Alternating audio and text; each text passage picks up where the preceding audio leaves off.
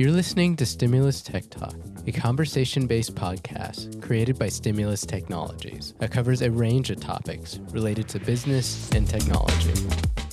Welcome to Stimulus Tech Talk. I am Sherry Lipp, Marketing Manager at Stimulus Technologies, and I am here today with Stimulus Technology CEO Nathan Whitaker, and we are going to be talking about email deliverability, and more specifically, DKIM, SPF, and DMARC. And if you don't know what those stand for, you're about to find out. Welcome, Nathan. You know, from deliverability, that's DKIM, SPF. Sounds like we're going on a wild goose chase here. Yes. So let's get started. Kind of like what these are, and if we want to just start with the DKIM first, or go through all three, we can do that right off the bat. Sure. So, I mean, everybody hates getting spam, and even worse than getting spam is getting phishing attacks or mail spoofing. And so the idea behind all three of these things is to prevent your email address from being used by malicious attackers to send out emails impersonating you. So that's the primary basis behind all three of these, is to ensure that the servers that are sending emails on the internet are legitimately allowed to send out those emails. And so talking about DKIM, I'll give you an instance, and I guess we got to go back a minute and talk about some technology, because I'm going to use some acronyms here beyond DKIM and SPF and DMARC to understand how this works. So on the internet, computers really only understand what are called IP addresses. They only understand numbers, a set of numbers that allow other computers to find themselves, or other computers to find other computers on the internet. And it's like an address, but it's just all numbers. Us as humans, we're not going to remember an address, 192.168.1.24 for Google, or 24.37.78.42 for Yahoo, or whatever it may be. We don't remember numbers that well. We just remember names. And so there's a mechanism on the internet to translate those numbers over to names and vice versa. And that's called DNS, or Domain Name Service. And each company that buys a domain name, which is like Google or stimulustech.com or, whatever service.com or .net or .org, that is a domain. And there's a server that exists that has a listing of translations from the letters, the name, to the numbers.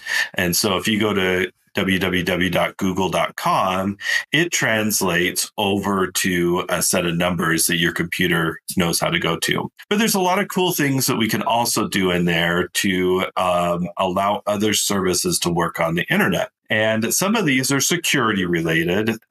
Some of these are, configuration related. So, for example, I have a VoIP phone on my desk over here, and I can plug that phone in just out of the box, and it discovers a little bit of information going to the DNS servers to be able to register and configure itself and communicate properly. So there's lots of things that DNS is used for beyond just translating the name to the number. So DKIM, SPF, and DMARC are all related to the DNS, the Domain Name Service information. So DKIM stands for Domain Keys Identified Mail. Us as computer guys, we like trying to come up with acronyms that might not make sense. But basically what it is it's a way for the servers that are going to send out mail to identify themselves properly to the receiver of that mail through what are called encryption keys. And so what happens is if you sign up for, let's say, HubSpot or Salesforce or some type of CRM to send out email for you, to be able to use your domain name, to be able to use, xyzcompany.com, the sender is going to give you a public key. They're going to give you a key that anybody can see, and that needs to go in your domain name service records. And then what they're going to do is they're going to encrypt some information when they send out the email using their private key, something that that server only knows. And then when the receiving server receives that mail, they're going to go and say, go to the DNS server, get the public key that's available for anybody. And that public key is the only one that can decrypt that information to verify that that email really came from the server that sent it. And why that's important is if, BadChimp, not MailChimp, but BadChimp wants to send out emails using your domain name, and they want to spoof your domain name or use your domain to send out these mail, and they send it without that proper private public key information, the receiving server is going to say, oh, no, I'm not going to accept it because I can't use that public key to decrypt that message anymore. And I can't verify BadChimp is really, MailChimp, and I'm not going to accept that message.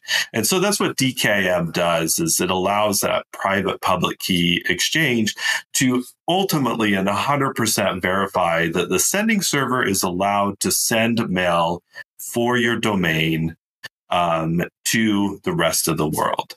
So there's DKIM. That was a long explanation for 4 letters. Yes. And so it is. I mean, it sounds complicated, but it's telling you're using a third party mail sender that it's you because you want to send it as your domain. And so we're going to be talking about later on. We'll be talking about the steps, to take to make sure you're updated. But, right now we're going through the importance of it. So DKIM is for deliverability, and then SPF. So if you look up SPF, you're going to get something about sunscreen. That's not what we're talking about. This is an SPF 50. But if you don't have it set up right, you could get burnt. So I guess the same concept, right? So SPF is maybe a little bit older technology. It's been around for a while. Same thing. It's a record that goes on your DNS server that gives authorization for a server to send mail for you. So it's similar to DKIM. It doesn't have the encryption component as part of it, but it identifies either an IP address, like what I mentioned before, or a specific name of a server that's allowed to send for your domain. And it also includes some information in there that says what to do if it's not in the list. The server that's trying to send is not in the list. And it could be just ignore it, I don't care. It could be I only accept from these servers, don't accept from anything else. So there's some settings in there. Now the problem with SPF is it's all got to be contained in one record. And what we've ran into is as companies have grown in size over time, they're buying, this service to send out credit card statements. They're using this service to send out mass emails. They're using this service for their general emails.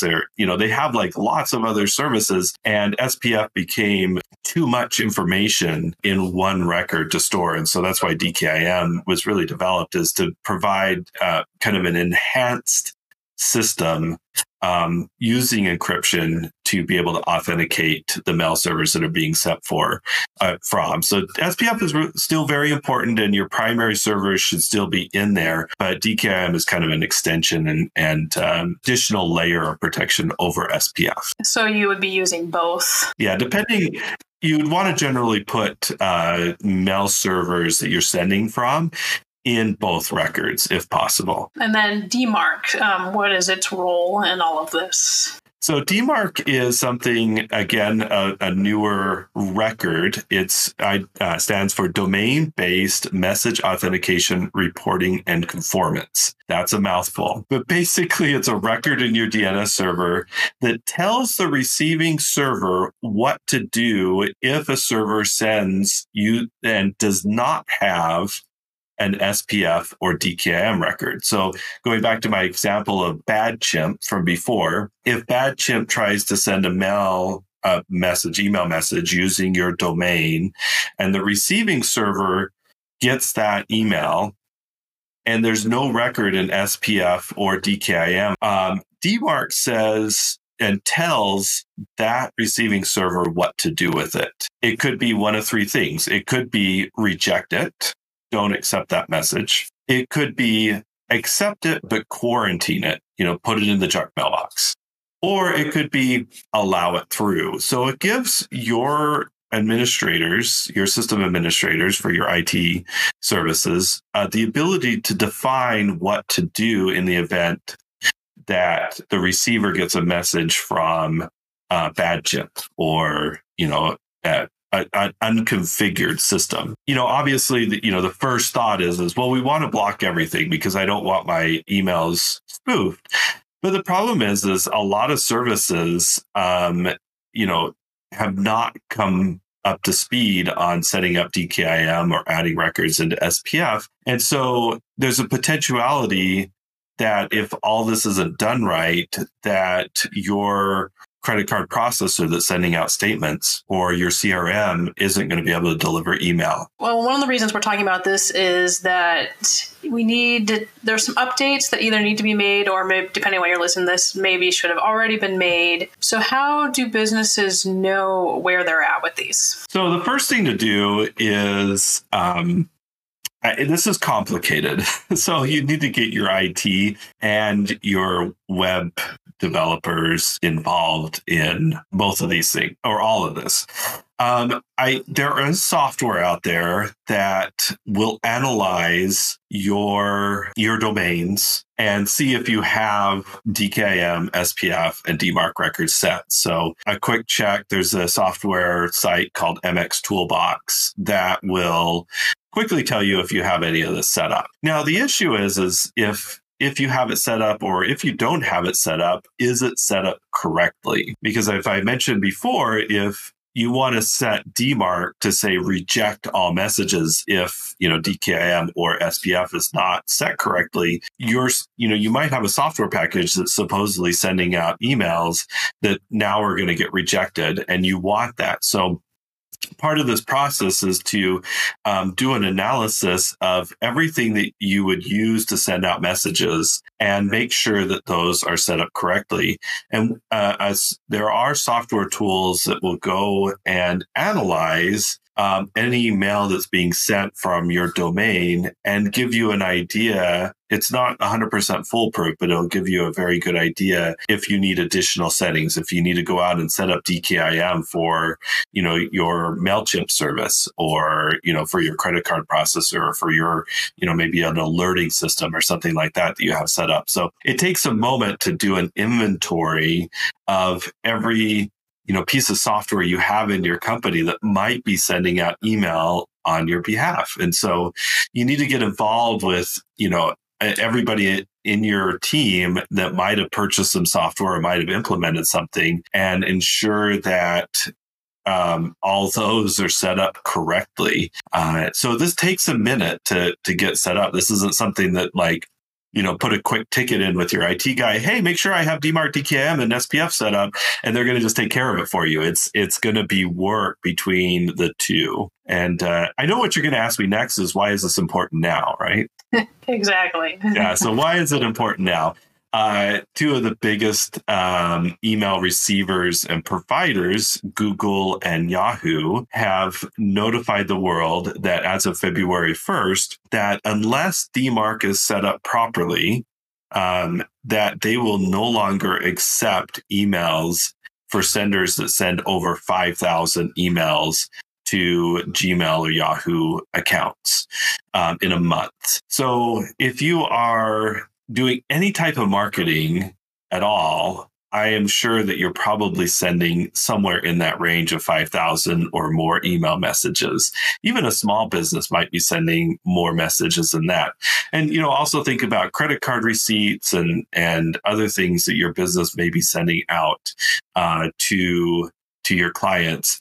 Those might not be delivered properly if you don't have all this information set up properly in your systems. And if you don't do anything, it might just all get blocked. You might not be able to send messages at all to Gmail or Yahoo. And I think in the IT industry, we're thinking this is a first step. This is a notice to everybody to say, okay, we've set the threshold pretty high. 5,000 is a significant amount of email messages.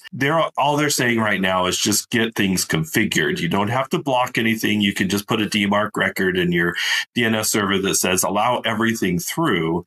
But I think everybody's feelings right now in the industry is other receivers like Microsoft are going to get going to implement the same policies, and they're probably going to get more restrictive about it. They're going to say, okay, you have to have DKIM, SPF, and DMARC records set up, and you have to have it set to at least quarantine or maybe fully block the messages, because everybody's tired of getting phishing emails. Everybody's tired of getting too much spam in their mailboxes, and the providers are just getting frustrated and trying to figure out a way to prevent this from happening. And so we're just thinking that this is a first step to ensuring that especially illegitimate messages don't get through anymore. Right now, it's probably a pretty high threshold. For most companies, this might not be an issue right away, but they're giving us time to figure this out and resolve it for all these domains, everybody that's sending out emails, and then at some point, they're probably going to get tighter on their policies. So people should not just ignore these updates and hope that it just fixes itself. And what steps, besides taking inventory of what might be sending email, should people do? And it's not just sending, it's like it could be automated. Like if you have a form on your website that automatically sends an email once people fill out the form. So there's a lot to think about. Yeah, so we've been going through this for our company and our clients, and it's been a lot. I mean, there's and oftentimes there's things that might have been configured 5-10 years ago that you don't even think about anymore that might be sending messages that you want to be sent out. I think Sherry brought up a great example. It could be your website. I brought up, credit card receipts is a big one too. If you're some type of retail store or some type of business, you might be sending out quite a few retail or credit card receipts, and those might get rejected. So it's really, going through all your systems and, finding out, okay, where are you sending emails from? And then contacting those companies to see if they have the ability to set DKIM, because that would be our preference as an IT provider, is to have DKIM set, because that is the most secure way to ensure that spoofing doesn't happen. Some companies can't do DKIM. They might only be able to give you an IP address that they send from. And so that's where you would have to implement SPF for that provider or for that service. So it is time consuming, and it requires not just your IT people to be involved, but it's going to probably your marketing people, your accounting people, if you have anybody in operations that have requested some software, set some software up, get them involved and find out, what software they're using.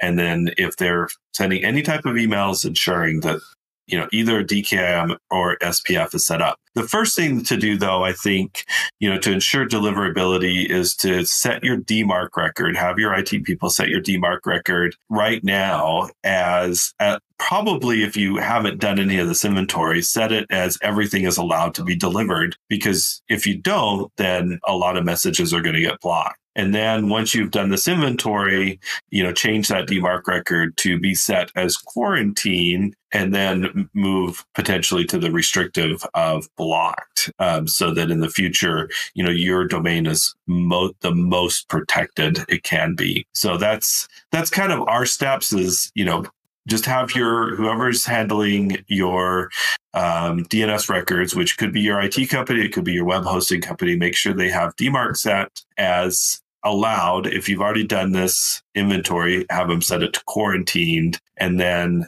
that will ensure that your emails can go out and give you, if you set it to allowed, it gives you time to go through this whole process to get up DKIM and SPF set up properly. All right. So people, obviously our clients can reach out to us and people who have questions can definitely reach out to Stimulus Technologies about this. And any final thoughts on what people should do here, Nathan? I think this is one of those instances that I've written out in the book is you really need in the CEO's Digital Survival Guide. I talk a lot about you need a trail guide to walk you through this process. I don't know of anybody, unless you're very IT savvy, that can do this on their own. So this is something that you're going to need to talk to experts about because this is complicated and to get set up right. It isn't something easy to get set. So we're happy to help, especially if you're one of our clients.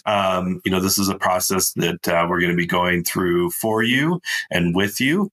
It is, potentially a big project depending on how many systems you have. And if you're not one of our clients, we're happy to consult with you on it and help you with this process. Or you can contact, your internal IT provider or your hosting provider who's doing that. But there's a collaboration that has to happen between all these parties to make this work right. We're happy to be your trail guide through that process.